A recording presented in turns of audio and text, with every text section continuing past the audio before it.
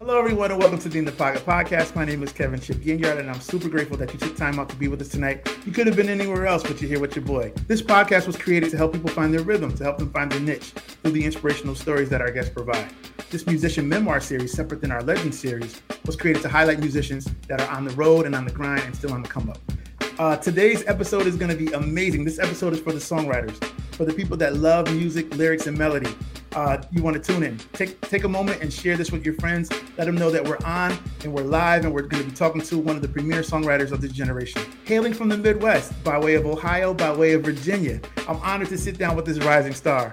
Amante Lacey is a gifted singer, songwriter, worship pastor, and recording artist, and father. He has created a name that commands respect in the gospel music industry. Amante has written for Israel Houghton, Tye Tribbett, Byron Cage, BJ Putnam, and Pastor R.A. Vernon, and many more. The name Amante means he who loves God.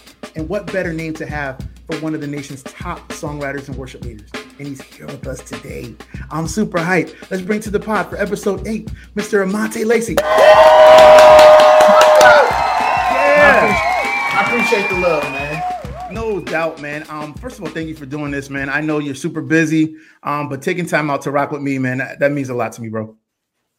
No doubt, man. This is a great opportunity, man. Thank you.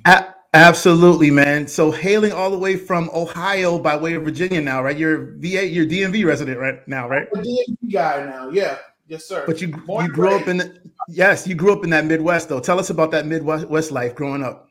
Oh, man. You already know, like Ohio, Chicago. Yeah. It goes down. I will say Ohio is probably one of the hardest places to do your grind, man, because everybody's so talented from the top Cleveland all the way down to Cincinnati. Yeah, like if you can do well in Ohio, you can do well anywhere for sure. Okay, I grew up in a very small town, and would you believe I grew up singing with John Legend all the way up into like we're from the same city, from the same not same church but church family. Like we're all. Like we grew up singing together, bro. Like it's the real deal, Springfield. Yeah. Springfield, Ohio. Yes, sir. Yes, wow. Sir. I mean, the Midwest always is a tricky place because they have so many gems and so many hidden talents. Sure, I mean, you and LeBron are from the same state, you know. Listen. Steph Curry. Yes, sir. We claim all too. We claim them all. I hear that, man. Ohio is a special place. Always have a good time going out there. I just want to show the Midwest love because there's a lot of talent out there. And of course, the coast, East and West Coast get all the love, but the Midwest, they call it the heartland, right? And that has a lot of heart and character and hard work principles come from that area. Yeah. So was there a strong musical presence in your youth? Oh, for sure. Yeah. My mother and father are very musical. My father's a guitar player, bass player, singer.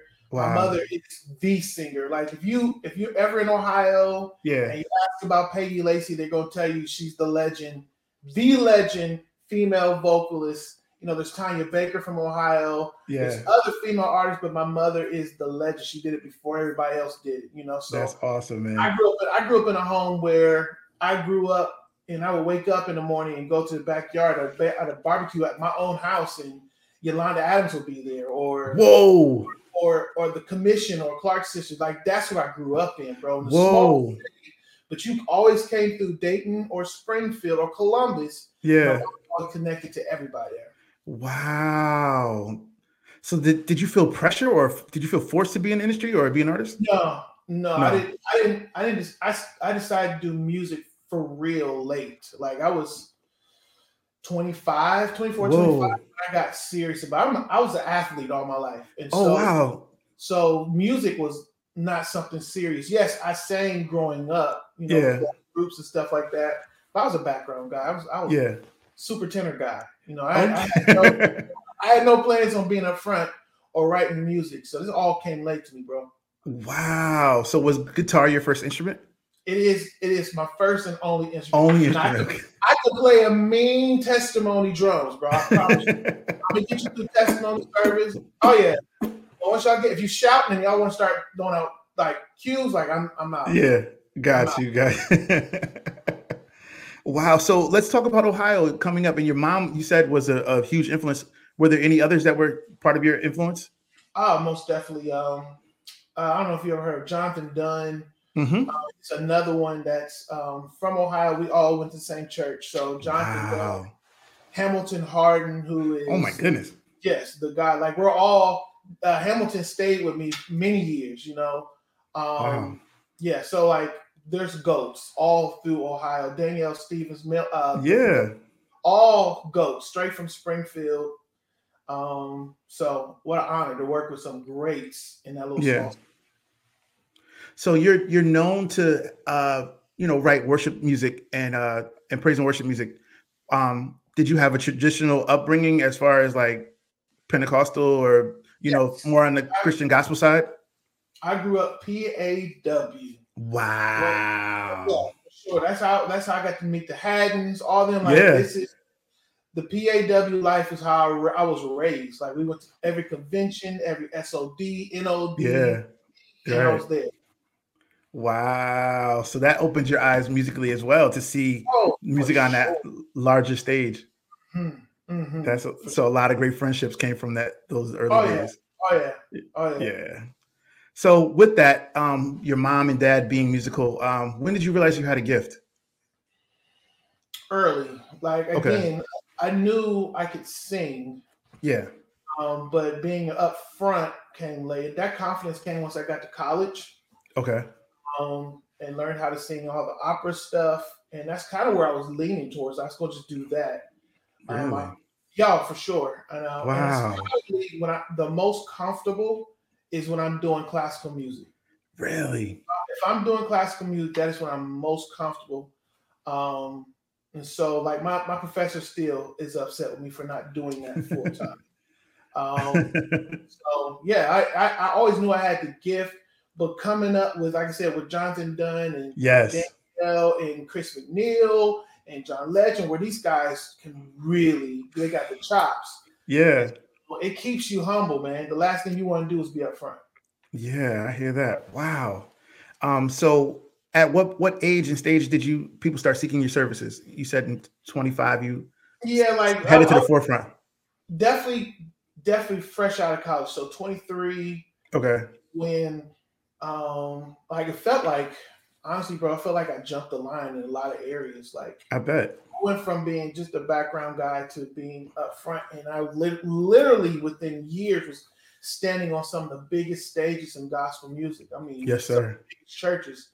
I literally was traveling with my school choir and then heading over to Noel Jones Church and leading worship. Like, bro, like crazy jumping the line. Yeah. So what was your first breakout opportunity?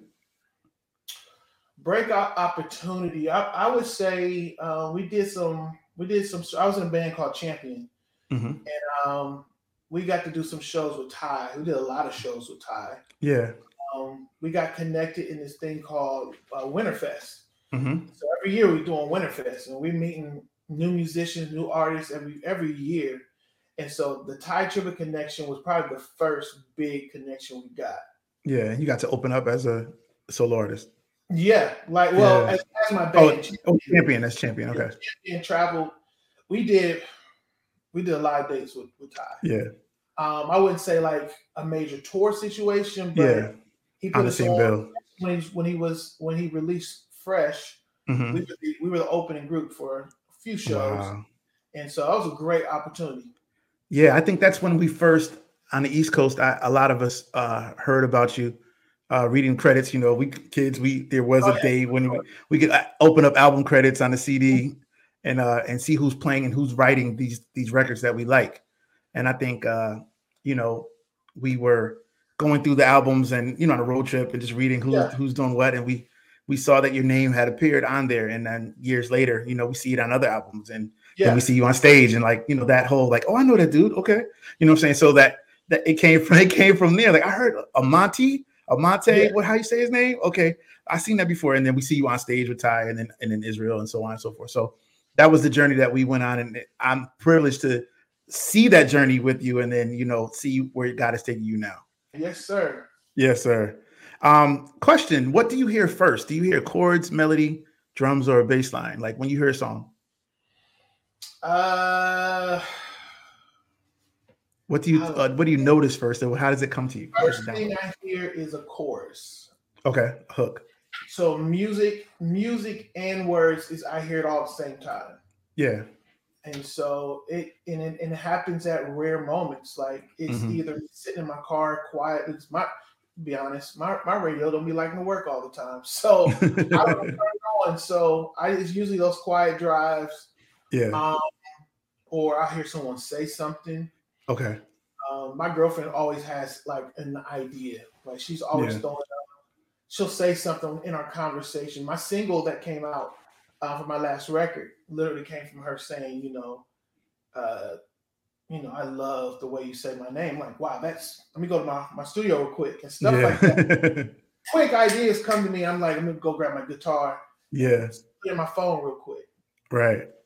That's awesome, man. So I love the way different people have different answers to that question where it downloads different ways. Mm-hmm. How did the church prepare you to be a professional? Man, you know what? It was not the church that taught me how to be professional. Okay. It was my college experience. Okay. I went to a HBCU in Ohio, and the choir traveled weekly. And my professor is the one who taught me everything, not so much about the music business, but how to handle the road. Yeah. How to make sure if you do 10 shows that you have a voice every show. Yes, right. You're giving everybody the same experience from show 1 to show 10. Yeah.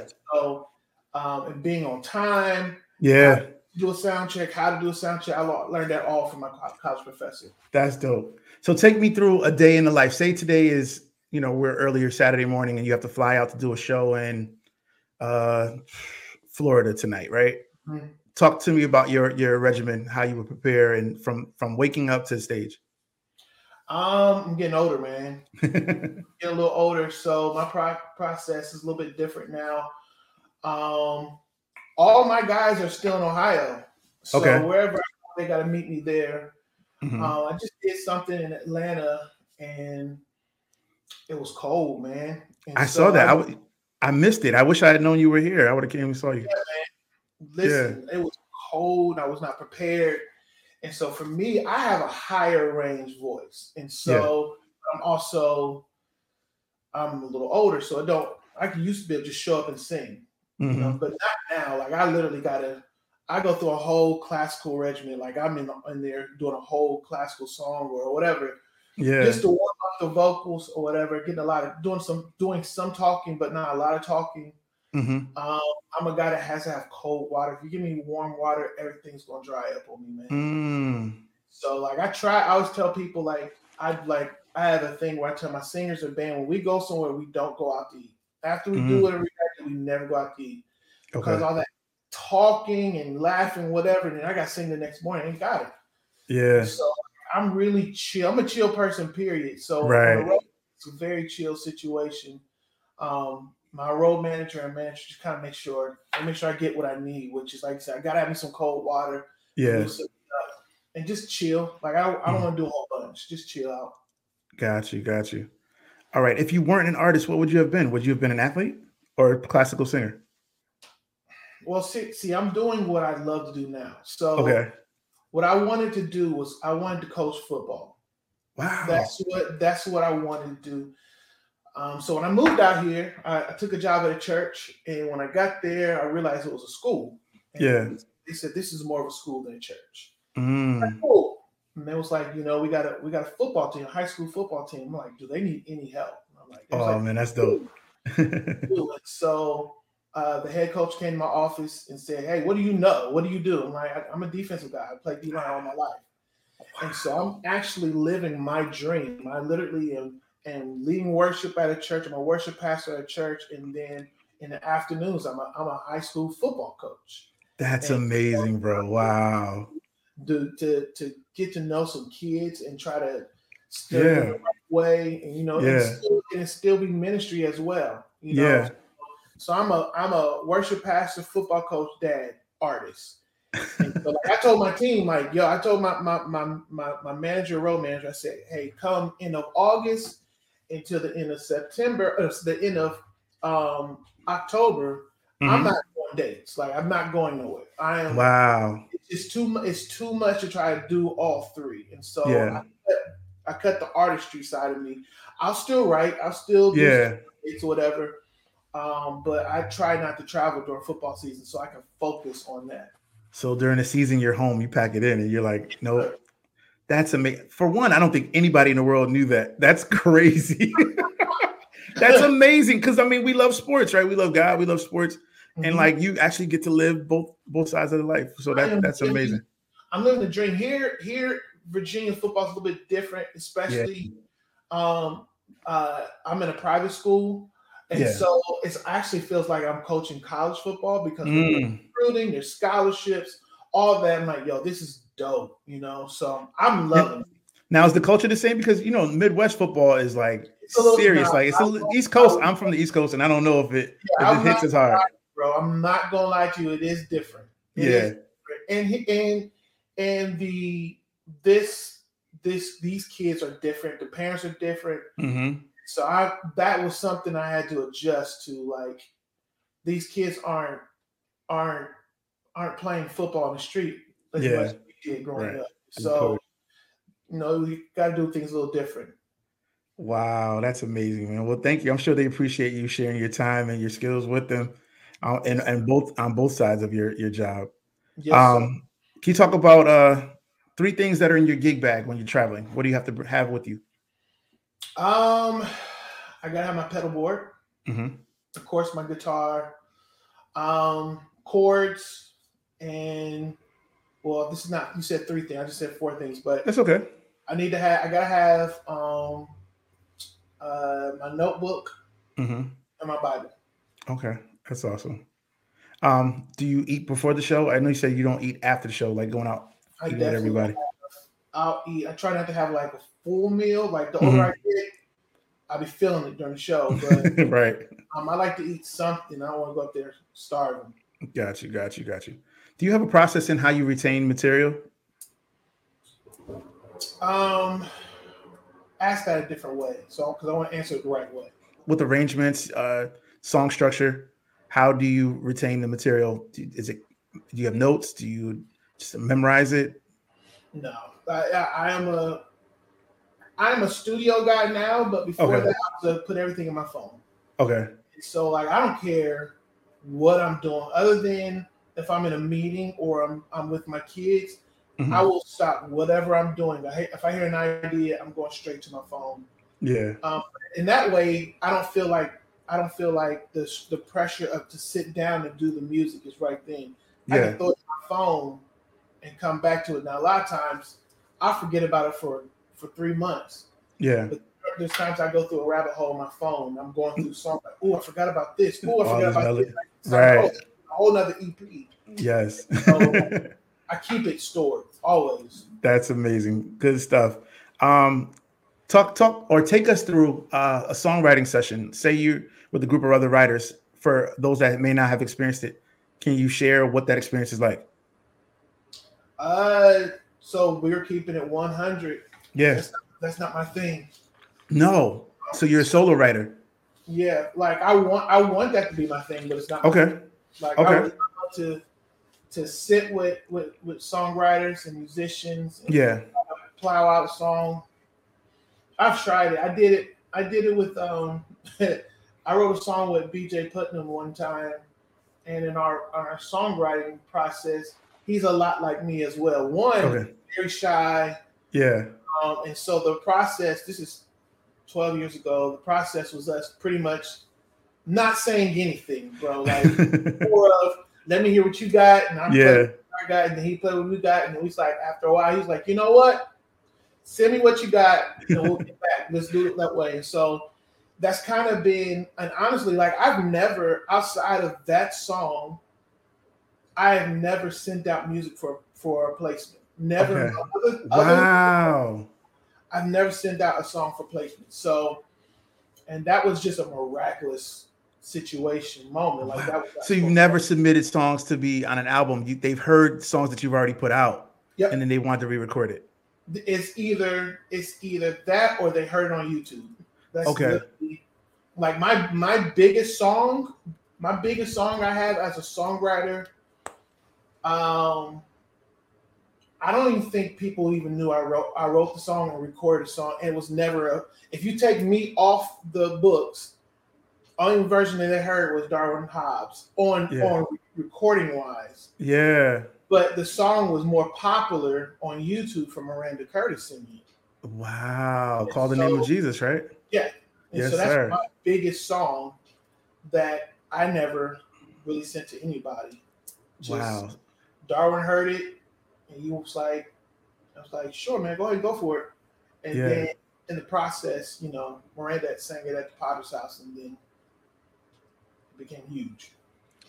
Wow. How did you learn how to perform? I guess that goes back to your college days, right? You learned witnessing everything from that situation and engaging with the crowd. I don't know. I honestly think that comes from watching my mother, and I'm still super amazed at how she can work an audience. Mm-hmm. And my mother's 71, and you wouldn't know it. She needs to grow up. But her artistry, we did this thing called the Glory Experience, and we did a live recording. Mm-hmm. A mother and son live recording. And we brought it as well to be a part. And it was a crazy experience, bro. But I would sit back on that stage and just watch my mom and be like, what in the world? Like, how she's killing this? I really don't need to be up here. Like, and so between my mother and, again, Jonathan Dunn is one. He played a huge part of watching someone move an audience as a legend. The difference between me and Jonathan Dunn is Jonathan's going to move you with his vocals. Like he's one of the greatest when it comes vocally. I ain't that guy, But I didn't want to become a songwriter until I saw that he was writing big hits for Marvin Sapp. Right. I remember going to Walmart and seeing it in Walmart and thinking, Lord, man, please bless me to the gift to write, because I wrote a song at that moment. Wow. And so, like, he was such a GOAT in my life. Like, he still is. Like, there's not too many concerts I've been to that were better than a Jonathan Dunn concert. Like, those are just life-changing moments. And so, I learned a lot from those two. Shout out to Jonathan Dunn, man, the legend, man. Absolutely. You serve as a worship pastor in certain capacities. How is that different between being a worship leader or praise and worship leader? Oh, man. It's the worship pastor is taking care of your people. Yeah. It's more of a serving position. And so, like, for up and coming worship leaders and worship pastors, you look at a worship pastor and worship leader as someone being up front and getting all the credit. There's a difference between those two. Okay. There's a difference. That worship pastor job is literally, it's a caring. You're caring for people. Yeah. And trying to grow them and grow a department. And so the last two jobs I've had working at churches, the church I was at before I moved out here had a very large music department and very different from what I was used to. Okay. I was basically overseeing or pastoring 300 people. That's a church. Yes, it is. That's a church. And I'm talking about 300 people, like a choir, like 4 or 5 praise teams, a youth praise team, a senior praise team. I'm overseeing all these people. Sheesh. And that was my first time being the leader, a pastor over a music department. And so that taught me a lot. And so there's no real, you're not a real celebrity. Like, this is because this is work. Absolutely. It's work. Now, just showing up and leading worship, that's easy. That's the easy part. But making sure your other worship leaders, your band, everybody is where they're supposed to be, and we're in community. That is the difference between being a worship leader and a worship pastor. Because you're building a culture. You're supporting the vision of the pastor, and you're executing that for him and building a culture of worship. Most definitely. That is dope, man. You've done a bunch of sessions, right? I looked at your Googles and I checked out your, all the records that you've done. What was your favorite session? My favorite session is I did the Momentum record.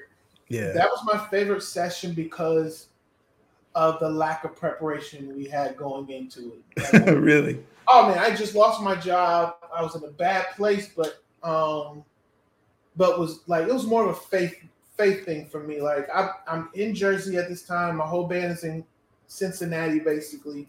Mm-hmm. I went to the music store and was as I'm walking to the music store from my house to the music store, I'm writing in my head. Yeah. So I put it in my phone. I'm like, these songs are pretty good, man. Let me send this to my band. They're like, yo, this is great. Which doesn't happen a lot. Okay. I write for my guitar, so you send songs to band members, like you get it. It's more like a country type thing, country vibe. But it's just me and my guitar, so y'all just gotta take it the way it is. Right. So they was like, yo, let's do this whenever you're ready. I'm like, Friday. Like I'm coming to Ohio on Friday. We're gonna rehearse these songs on Friday, and we're gonna record them on Saturday and Sunday. Yeah. I ain't got no job. I ain't got to be nowhere on Sunday morning. So I'm coming down to Ohio and I'm going to do this. And so I got there late. So our rehearsal didn't start till midnight Friday night. Oof. Wow. Yeah. Talked to them songs, ran through everything, did a studio session at noon on Saturday. And we did 2 5-hour sessions. And we pretty much knocked out more than half of that record. Just like for the whole Momentum album? Yeah, bro. Like we knocked it out quick. That's amazing. Quick. Yeah. Wow. We mainly knocked out the first 2 sessions. We knocked out Call the Name of Jesus. Mm-hmm. The King Is Here. Oh the Blood. Like 4 or 5 songs. We knocked those songs out. And those are all home runs. Did you just say? Here's the thing, bro. Like we did our sessions, our band session on that Saturday. Yeah. Sunday was the singers. Yeah. I made a mistake and booked all of these people, and some of them I didn't know that well. Yeah. I just assumed they sang certain things. So I bring in singers, and I find out I have no soprano, bro. Ooh. I have no soprano. I'm like literally asking altos. I mean, I'm sure you can sing some soprano. Like, no. They're like, nah. For Call the Name of Jesus, there's no soprano. Whoa. So I'm singing soprano on that whole record. Like I am in there bleeding, doing Call the Name of Jesus soprano. I'm like, what was I thinking? This is such a bad idea, but it worked. You know, I got so that's your voice on soprano on Call the Name of Jesus. Yes. How many stacks? I would say probably 4. Wow. Yeah. That's amazing. See, breaking news. Nobody knew that. That's amazing. Thank you for sharing. And that's a hit. So, that's your big hit on Spotify. I looked at those numbers. That's crazy. There's not a song, honestly, there's not a song that I can say this out by me that I'm not singing soprano. Really? Now, there might be another soprano on top of it, but there's every record I've ever done, I've sang soprano, or I've sang soprano, alto, and tenor on everything. Yeah. So what I do is on all my sessions, I knock out all the background vocals first, just me. I'll stack myself 3 or 4 times. Right. And then once the singers come in, they come in confident because it's already there. So all I got to do is sing on top of it. And you keep that reference. I keep it. Whoa, that's amazing. That's so dope. Nobody knew that. That's amazing. Yes, sir. I'm a background vocalist, so that's what I. Right. So you do that. You're a studio guy. I got you. So with the blessings that you've had and the notoriety that you've made, and it puts you in great rooms around great people. How important is networking as an artist?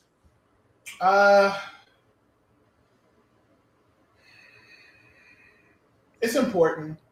Mm-hmm. It's not everything. Okay. It's not everything, but it's important. I think what's important is character. Yes, sir.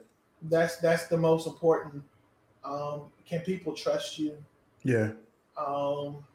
That is the most important. That's kind of opened up the doors for me a lot. Was yes, he can write a song, but he's a good dude. He's a good hand. Yeah. You know, and so. Yeah, networking is Here's the truth, bro. I probably would be further along if I network more. But I understand. But yes, it's important, but it's not everything. Right. Well, I mean, your name speaks for you, right? And so they know what to expect when you come in the room. So you don't have to sell yourself because they know what they're getting. Mm-hmm, mm-hmm. I understand. Yeah. I understand that fully.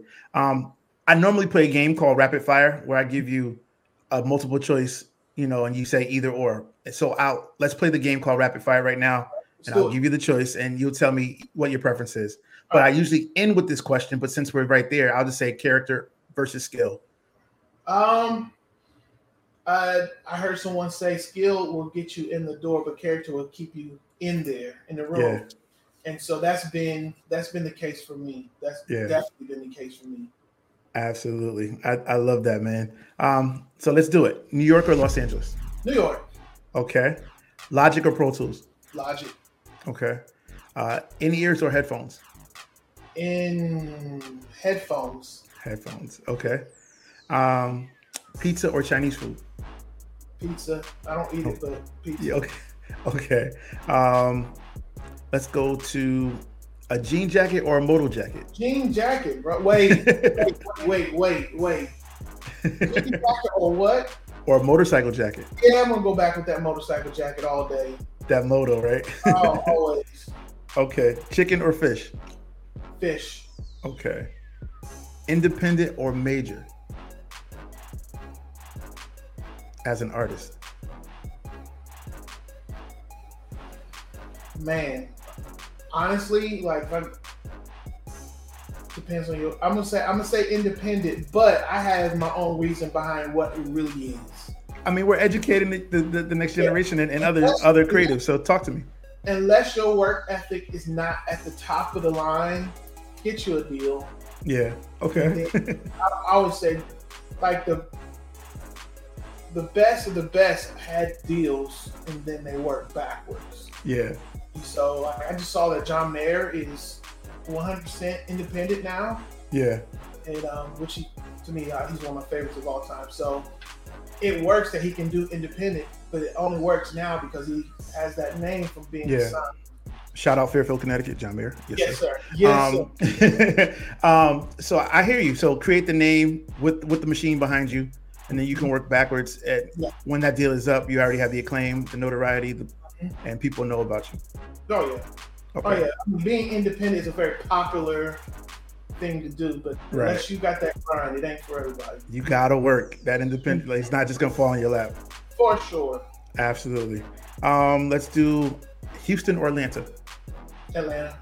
Okay. Italian or Spanish food? Spanish. Okay. Vegas or Nashville? Nashville. Okay. Traveling or home sessions? Traveling. Okay. What do you enjoy more, writing, producing, or performing the song?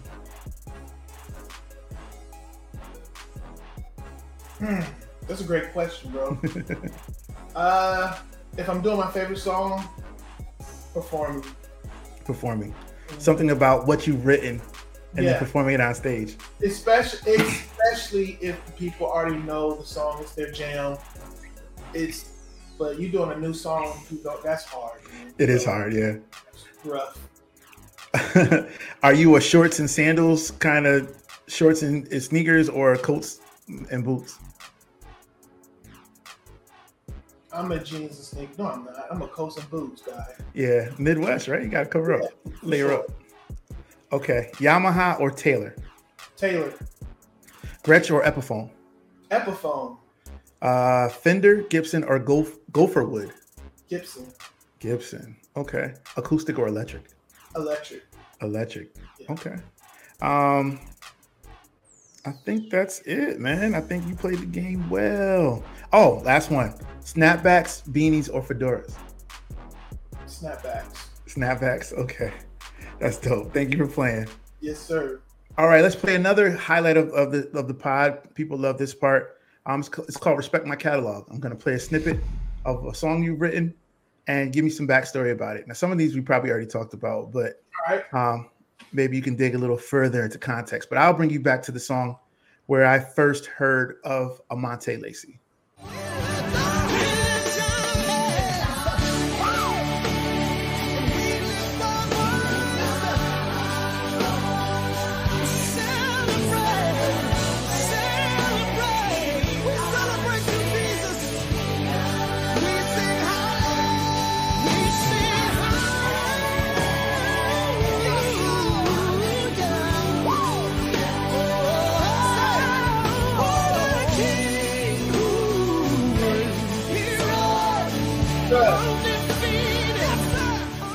Yes, sir. That was championed by Tye Tribbett, written by the great Amante Lacey. Talk to me about that record, bro. You know, here's the thing. Here's the cool thing about that song. And every song, pretty much every placement I got, they didn't change anything, bro. Yeah, I noticed that because I listened to your version and I listened to the other people's version. Bro, they even used our strings. They used everything. So they called you and asked you for the stems? They got our stems, bro. Woo! That's how you know you got a hit. When they call you and ask you when they want the stems from your record, your version, that's dope. Yeah, that's that. If I have anything I can hang my hat on, is that every song that's been on other artists, the songs are the exact same. Like that's dope, man. There's no changing, there's no adding. It's just the same. Yeah, that's amazing, man. And that kind of, I've heard you say somewhere else that placement changed your life. It really did, bro. Everything changed from that moment. Yeah, that's amazing, man. Thank you so much. Let's go to another record. Let's go to something a little more recent. Let's go to this.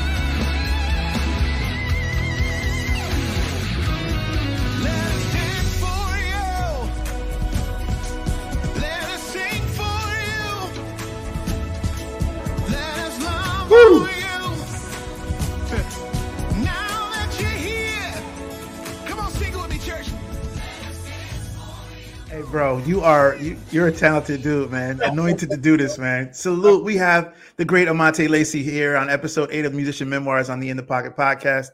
My guy is here with me telling us about some of the records that he's written. We love these records. We sing these records. He's gifted and anointed to do this, and he's here with us today telling us about some backstory on these records, man. Bro, that's on your newest release, on your newest EP, right? Yes, sir. Yeah, yes, talk to me about that record. You Are Welcome. Yo, so honestly, that's probably one of my favorite songs. Like, that's one of my favorite songs to play live with my It just goes, man. It just bro. That's one of the songs that I literally wrote that driving. I was headed to a barbecue. Wow. Support my members in my choir. Yeah. Driving, I had my dude that sings background for me. We were heading to a barbecue, and I literally was like, bro, I can't talk right now. Yeah. I'm driving. I pull out my phone, singing to my phone, and then the rest was history. Like, because I have another song that's really popular, which is Hello. Yeah. You Are Welcome in there. So I figure I can just merge these songs together. Yes. Almost like deadly. And so that is my jam. Anything I get to rock out on some guitar, some electric guitar. I rarely play acoustic. I play a lot of acoustic in studio. Yeah. Anything I can play some good old guitar up front, I'm on it. Yes, sir. I'm definitely teaching that to the praise team next week. That's why I'm always here. Yo, I'm teaching that to my praise team. It's an easy song. Absolutely, man. That's definitely on the list for next week. Let's go to another joint. This is a huge song. I believe when I first moved to Atlanta in 2016, like everybody was doing this record. So I'm gonna play this for you right now.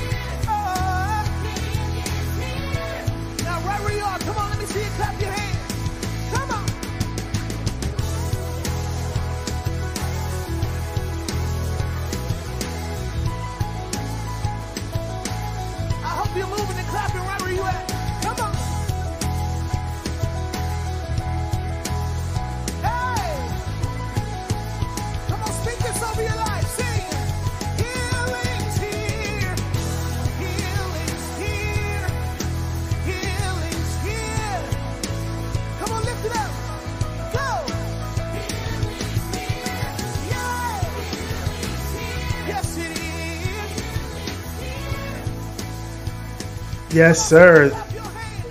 The King is here on the Momentum EP, or is it an album, or is the EP album on the Momentum album? Man, that is one of your hit songs that the nation is singing, and probably has brought you a lot of acclaim and a lot of popularity. But we love that record, man.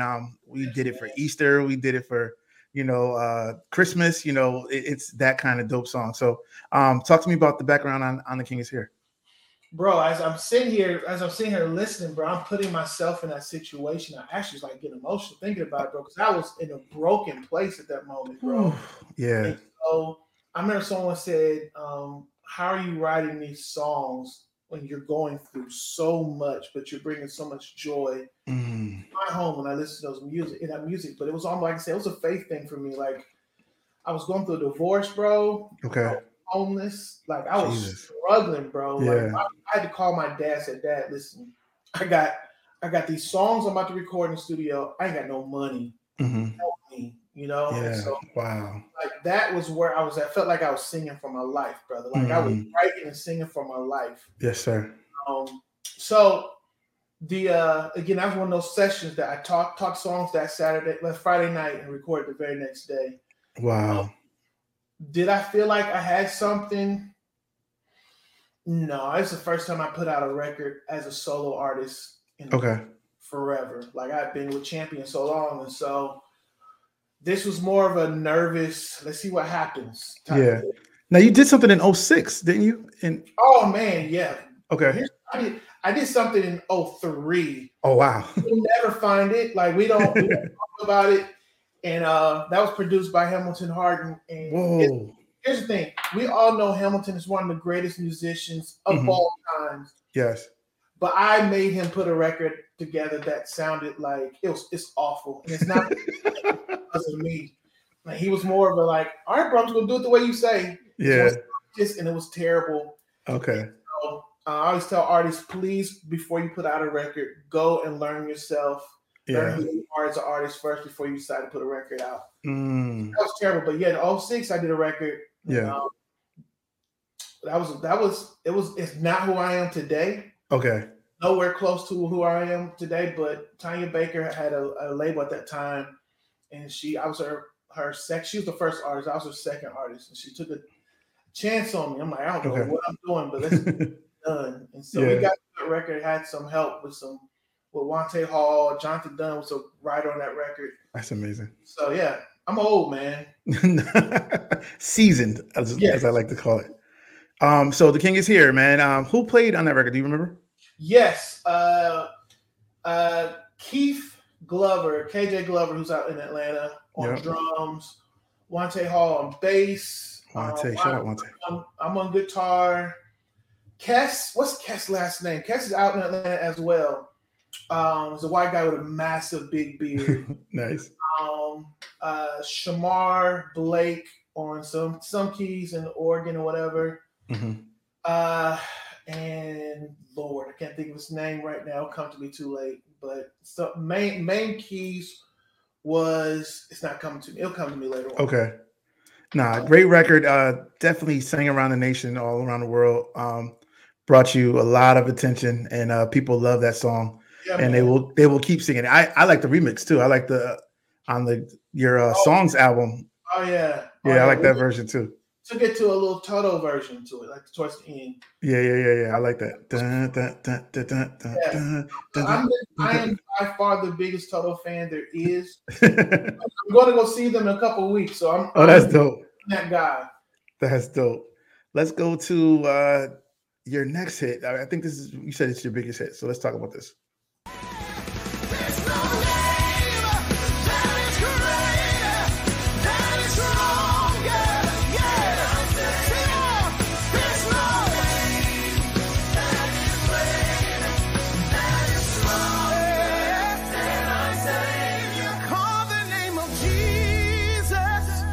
Yes, sir. Yes, sir. Beautiful song, man. So many people across the world have been blessed by that song, from your version to the Darwin Hobbs version to the Miranda Curtis YouTube clip, man. Talk about the history of that song really quick. Yeah, man. Honestly, that song almost did not make it out. Like I went in, recorded, and I didn't like it. I didn't like it. I hated it. You know, God has a sense of humor. You know that, right? Does. I felt like it sounded too much like Tye Tribbett's Everything to Me. Okay. And so I didn't want to put it out. And it was like, bro, you got to put this out. And so we went to Nashville and did a show with Ty Delaney. Mm-hmm. And I opened up with a song called Daily I Will. Mm-hmm. And I went to Call the Name of Jesus. And I instantly knew, it was like, okay, we got a hit right here. This is big song. Yes, sir. And absolutely. So that's kind of was like, once we did it live, it felt like it was a good situation. So we gotta do it. Gotta let it go. Gotta let it go. Wow. So does Darwin hear it from your version, or does he hear it from Miranda? You know what? I don't know. Okay. I don't. Here's the truth. There are artists I've written for that I've never met in my whole entire life. Like, I've never met Darwin Hobbs, even though he's from Ohio. Yeah. Never been in the same room with him. I've never met Byron Cage. Wow. You know, and he's my frat brother, and I've never met him before. And so I guess that's the blessing and the beauty of how your music can travel further than you can. Yeah, music can touch the world, man, without you even being in the same room. That's the power of music. That's amazing, man. Well, thank you for playing that game with us. I have a new game for you called Finish the Lyric. So I'm going to pull some lyrics, and I don't know how good at you are at remembering your lyrics. Because I'm terrible at lyrics. So this is fun. Okay, cool. All right. Exposed. All right. So I'm going to start a lyric, and you finish it. And these are all songs you've written. I like to test songwriters and their memory, so it should be fun. This is hilarious. This is our song and prayer. Lord, hear us. Hear our heart. Hear our praise. Hear our voices rise up to you. That's a forgotten song, man. That's a good song. It's beautiful, yeah. Okay, so you got that one right. Let's see. And I got one more for you. I have failed without you many times over and over. You saved the day. Yes. I have failed without you many times over and over. Ooh, I have failed without you many times over and over. You saved the day. You're my hero. Many times over and over. Yes. Yes, sir. That is on your newest EP, Like Never Before. And that's the title of that record. So thank you for playing that game. That was fun, man. I'd like to challenge you to see, because you've written so much, right? And so I like to see if you can recall it, but it comes back to you always. Here's the thing. I had to imagine playing it on guitar. Right. Remember? So yeah, that's how it helped me. I think that's fun. I wanted to play that game to transition to talking about songwriting, because you have a simplistic style of songwriting. It's not wordy or complicated. And is that by choice? It is definitely by choice. Yes. Talk to me about that. I was raised because we come from that era of, God, you are great and so worthy to be praised. Yeah. We look at the excellence of your greatness, and like, it's a lot of wordy stuff, but you took a different path to find the easier route to say the same thing. Yeah. With less words. Here's the thing. Someone hurt my feelings so bad. I wrote this song and I played it for somebody, and it ended up being the one that Israel ended up recording, Israel and BJ. Wow. And I wrote it and I let them hear, and it was like, it's very shallow. Like you didn't dig deep. And I'm like, wow, that hurt my feelings. But then once I was like, okay, I'm just saying it anyways, you know. Yeah. But one of the things that I was taught was that a sinner can't worship, right? And so, but I believe I kind of pushed back and said, but a sinner who comes to the room of worship can fall in love with Jesus by even looking at those words and the experience that's happening. And so if I'm writing words that they don't understand, I'm not doing my whole job. Right. So I know we want to have a moment for worshipers, but a lot of times we bring our family and friends who've never been to church. And so I want them to understand exactly what I'm saying, that feeling. And I also try to write from a perspective of a person who doesn't have the words to say to Jesus. Yeah. So if to someone who is a new Christian doesn't know how to pray, these lyrics will help you. Yes. With speaking from your heart. And so I always kind of think about men. Like we are not the most wordiest people in the world, and but we also are not. A lot of us are not secure enough to say certain things in worship and prayer. So I'm always trying to say it for the brothers. Like this is how we do, and it not be feeling kind of way about it. That's dope. I never even thought about that. That's great, man. Thank you for sharing that. Yes, one last little quiz test. Pick 5 albums that you can listen to with no skips. John Mayer, Continuum, yeah. Jonathan Dunn, because I just listened to it this week. And another level. That's what it's called. Okay. Any commission record with Fred on it. Okay. Fred Hammond's Purpose by Design. And the Sailing record by Christopher Cross. I don't know the name of that record, but I can listen to that whole record through. Okay. I'll pull that up for you. Oh. Yes, sir. This is episode 8 of Musician Memoirs with the great Amante Lacey, man. My brother, thank you for being with us today, man. You shared, you poured out of your heart. You've given us some personal insight on the industry and your experience. I'm super grateful to you being here with us, man. You are a family guy, a father. How important is legacy to you? It's everything, man. Yeah. I have 2 kids. My daughter is about to be 15. Dear Lord God Almighty. My son turns 13 next week. And so, wow. They're spitting images of their father. So I can't not say they're not mine. You better not. But my daughter takes a liking to music. And so what I did was, for the Like Never Before record, the song Your Name, I had her come sing on it. Oh, that's amazing. So, she had never done anything like that. And I remember being a kid and my mom was recording records, and I remember sleeping through her whole first studio session because I was mad. I cried because I wasn't singing the record. So I wanted my daughter to have that opportunity. So I knocked out everything. So all she had to do was come and sing on top of it. Yeah. I had my own studio at the time, so why not? Of course. Yeah. That's a great memory. That's awesome, man. I love that. And how do you want to be remembered? You have a great career so far up until this point. You have many years to come, many more songs, big hits to write. But how does Amante the person want to be remembered? As a good guy. Yeah. Just that's the music will come and go, but I just want to be known as a good guy. I love that my reputation. I've been through some things and seen it through. Everybody don't love me, but there are people that love me. But at the end of the day, I want them to know, even though if you don't love me, I love them back. Yeah.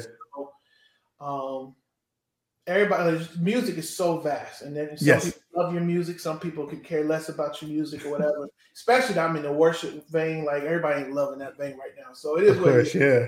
And so, but I don't care. Like as long as they say that he was a good guy, like he loved his family, That's all I care about.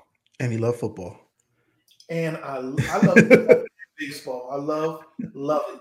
I love baseball. What are your teams? Shout out your teams. All right, so I'm a 49ers fan. Oh, you just beat my Cowboys, man. Oh, I wish I had known that. As long as we are a team, them Cowboys, but here's the thing. I honestly feel like my 49ers are cursed because of Kaepernick. So I don't think we're going to win those anytime soon. We'll just keep getting close. Support them. I'm a LeBron James fan. So you're that guy. So you support wherever he goes. Wherever he goes, I'm with him. So I'm a Lakers fan right now. Okay. And so I'm a Reds fan for baseball. Okay, Cincinnati. Talk about that Cincinnati dynamic, right? Cincinnati sports when you're in. I guess you can support because that's your Ohio team, right? Mm-hmm. You have the Indians too.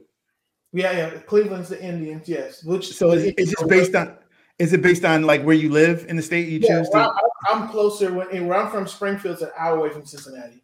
Okay, so that's your local. I've never been to a Cleveland game. Okay, I missed one song and playing when we were going through the Respect My Catalog. Let me play this last song just so I can hear your response to it. 1 second.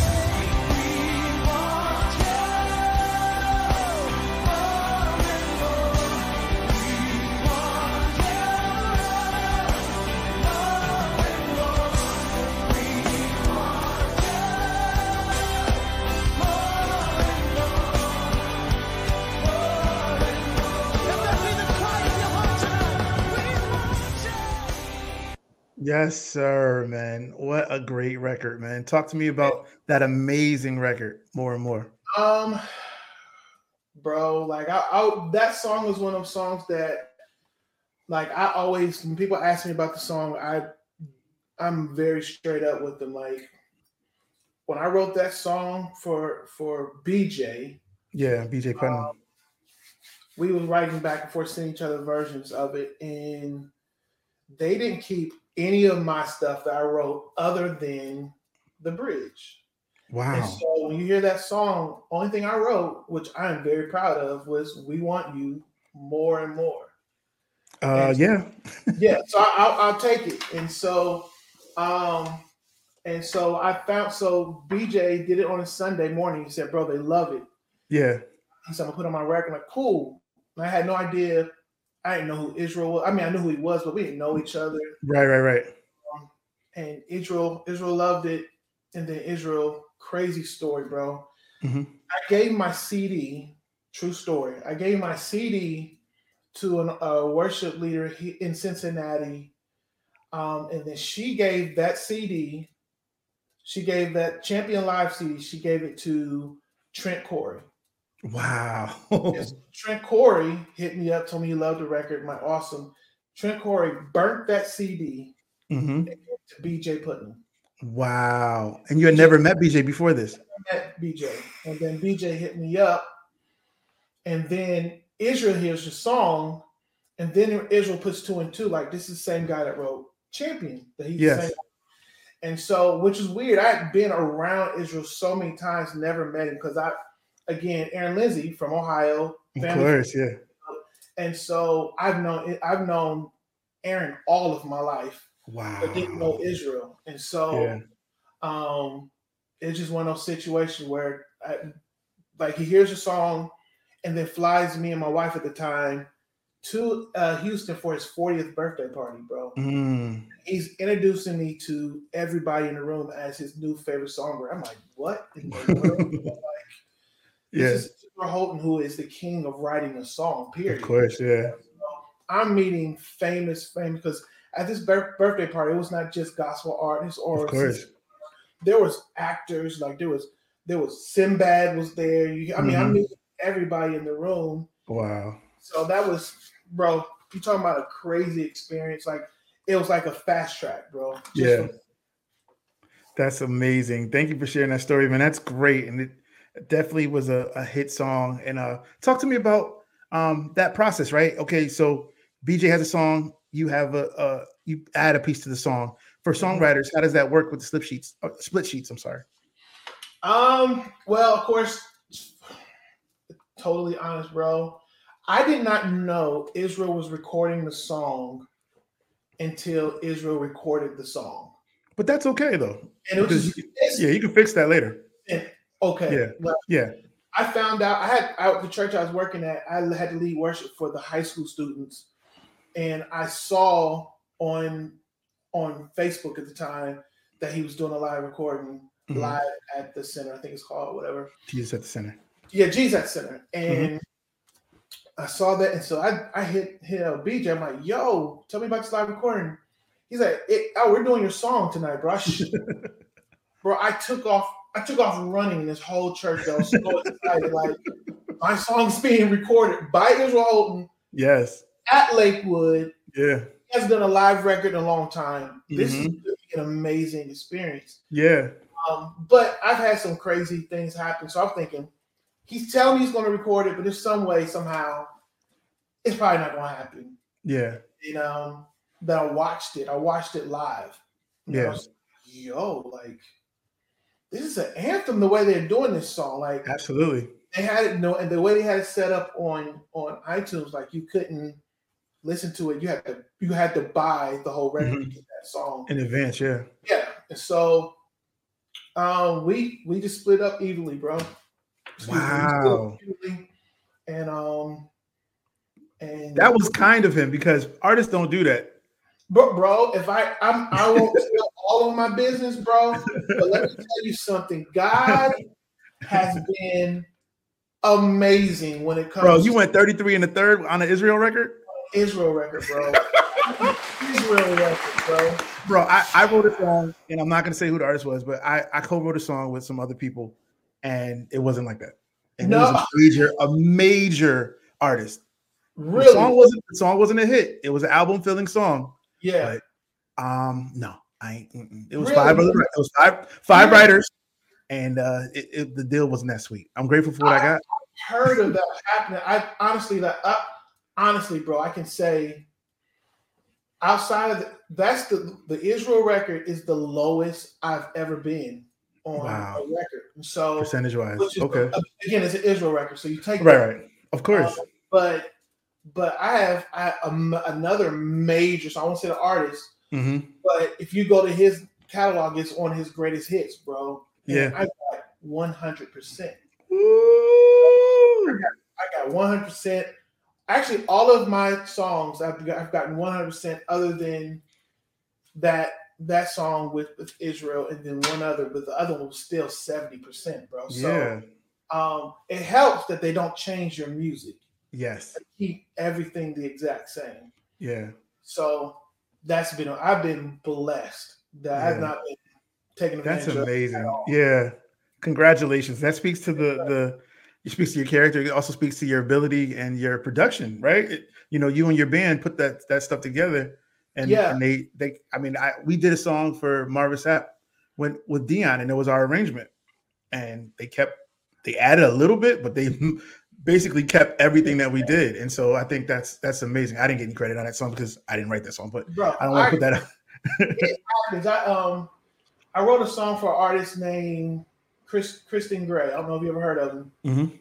But Kristen, he's more on the hip hop side, but he's very popular. Like I found out we're from the same area, did not know he was famous at all. Yeah. But I wrote a song. I wrote a song initially for Gerald Haddon. Yeah. And he was doing a song for artist Jason McGee. Yeah.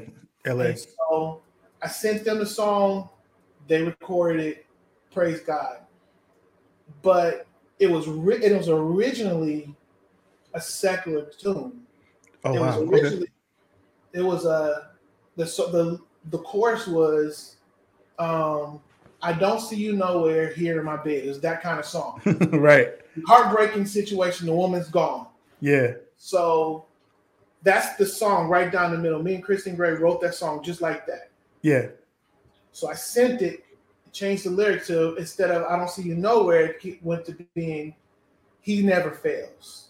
Okay. The lyrics are pretty much the same, somewhat, but the chorus is he never fails. Took that same song, and then he recorded singing Nowhere, where the lyrics are different, but it's all written the same way. Yeah, so of course, yeah. 3 ways, but it's still, he still gets credit. He gets writing credit on all sides, and I do too. Yeah. And so it just worked out. And then you got, that record was produced by Kirk Franklin. And so I'm like, yo, this is dope. Like, wasn't supposed to go this way. Yeah. Just that way. Yeah. That's amazing, man. You never know how a song is going to finish and who's going to hear it or be inspired. Right. I think music inspires. So, like, whatever you hear something, you can create something different from it. So, I like the fact that you wrote it one way, and then it ended up another way. Mm-hmm. That's dope. This is episode 8 of Musician Memoirs on the In the Pocket podcast with the great Amante Lacey, man. Thank you for being here, bro. I'm not going to hold you much longer. I'm super grateful for you taking time out to be with us. I enjoyed this, man. This is super dope. You are truly a down-to-earth good brother, man. Like I said, I first was introduced to you, I think in 2013 on the Champion album. And then in 2018, I finally got to meet you. And we worked together at the Creative Collide Showcase in Vegas for Stellar Weekend. And I was the music director. And you came in. We had that rehearsal that Friday night. And I think Ron Poindexter was there and Gerard. And we all rehearsed in that rehearsal studio.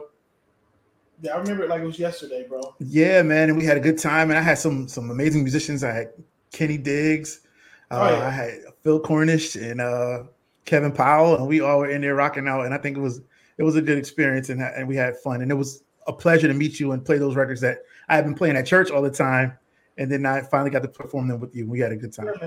Yeah, man. Yes, sir. Yeah. Yes, sir. So I hope that we'll stay close and stay connected, man. Next time you come out to Atlanta, let me know. I'd love to come see you. Let us know about your social media. Give me your social media and where we can find you.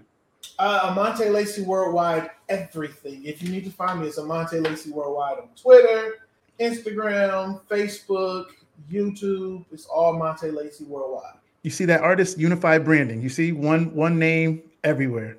Everywhere. Easy to find. Yes, sir. One last thing. Thank you for being on the pod. And who would you recommend being on the podcast? And if I don't know them, can you introduce me to them? I got a very close friend of mine. His name is Antone Porter. Okay. And he's actually in Columbus, Georgia. All right. And he's a guitar player. Mm-hmm. And what I love about Tone is he plays different styles of music, of course. If I could tell this quick story. So sure. Tone went through a season where he needed to live with me for a little bit. And so that's how I got to really know him. I didn't know him that well. I was like, bro, just come stay with me. Yeah. And Tone plays every instrument very well. So he started playing guitar for me. So he played on the Like Never Before record, mostly everything. So he split time with me on electric guitar. And I learned a ton about him. But here's a crazy story about speaking faith about your life. Yeah. At that time, Tone was out. I tease him all the time. He was playing for me and a lot of local artists, and we would like make jokes about it. He wasn't playing for anybody big. Well, he was playing for. He's doing quartet for Lord God Almighty. I'm forgetting everything. Name some of the biggest quartets out there right now. Lee Williams. Got it. Okay, I got it. He's with Cannons. He's with Canton Spirituals, and so that was his main gig. And he said to me, he said, we was in the car, and he said, I would love to play for Fred Hammond, Kirk Franklin, Babyface. I would love to play for those guys, and John Mayer, of course. Yeah. And so he moved to Georgia, bro, and through Instagram, and he did a record with Darwin Hobbs. Mm-hmm. And from that, he started playing for Fred Hammond. I'm like, bro, that is amazing. One, I'm the biggest Fred Hammond fan. So of course, yeah. And so he's playing for Fred, and he's loving that, and I'm jealous. Bro, tell me about it. And so then Tone looks up and is on tour, and is still on tour, plays for Babyface. Wow. Like, bro, like you spoke it right. Manifested it, yeah. Yeah, bro. Like, and he said he went from being a guy that plays guitar to now where if Babyface goes out and does if he does an acoustic set, he brings Tone with him. Yeah. Duets because Tone sings very well too. That's dope. So Tone's up there playing guitar and singing. I'm like, bro, that's crazy. Living the dream, yeah. You're living that dream, but he's just he's a good dude and just a really good musician. Yeah. You know, he can like at his church, he's a minister music as he plays organ. Wow. He plays the organ, but probably one of the coldest bass players I've ever heard. Oh man. He's that guy. And so he's someone you definitely want to have. He's got stories. He's incredibly talented. Yeah. And a good dude. That's awesome, man. I would love to meet you. Said Tone Porter? Tone Porter. Tone Porter. Yeah, man. Please send me his info or his Instagram and I'll reach out to him.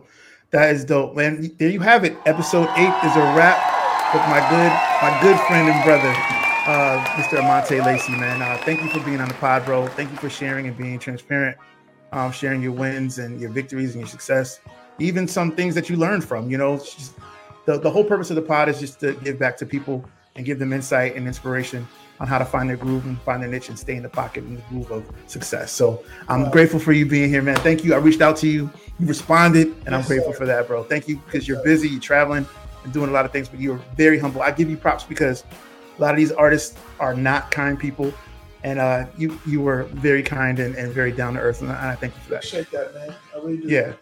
So thank you, guys. Support his music, Amante Lacey Worldwide, on all social media. Look him up. He has a new album, a new EP. Talk about that real quick. Yes, it dropped in January. Here's the thing. It's a crazy year. So I just dropped that in January. About to drop another record in March. Okay. It's going to be somewhat of an Easter record, a little bit. Okay. Then another record's going to drop in July. Yeah. And then I'm going to do a classical record for Christmas, man. Oh, let's go, man. I love it. You hear that? Stay consistent with your audience and your people will support you. So I did that, and we will support you, bro, because we believe in your music and it's proven and it's good music. Y'all sing his songs on Sunday. Teach it to your praise teams and your choirs because it's easy to learn and effective music that will bless the people. And there you have it. My guy, Amante Lacey. Thank you, my friend. You got it. Bless you. Talk to you soon, bro. No doubt.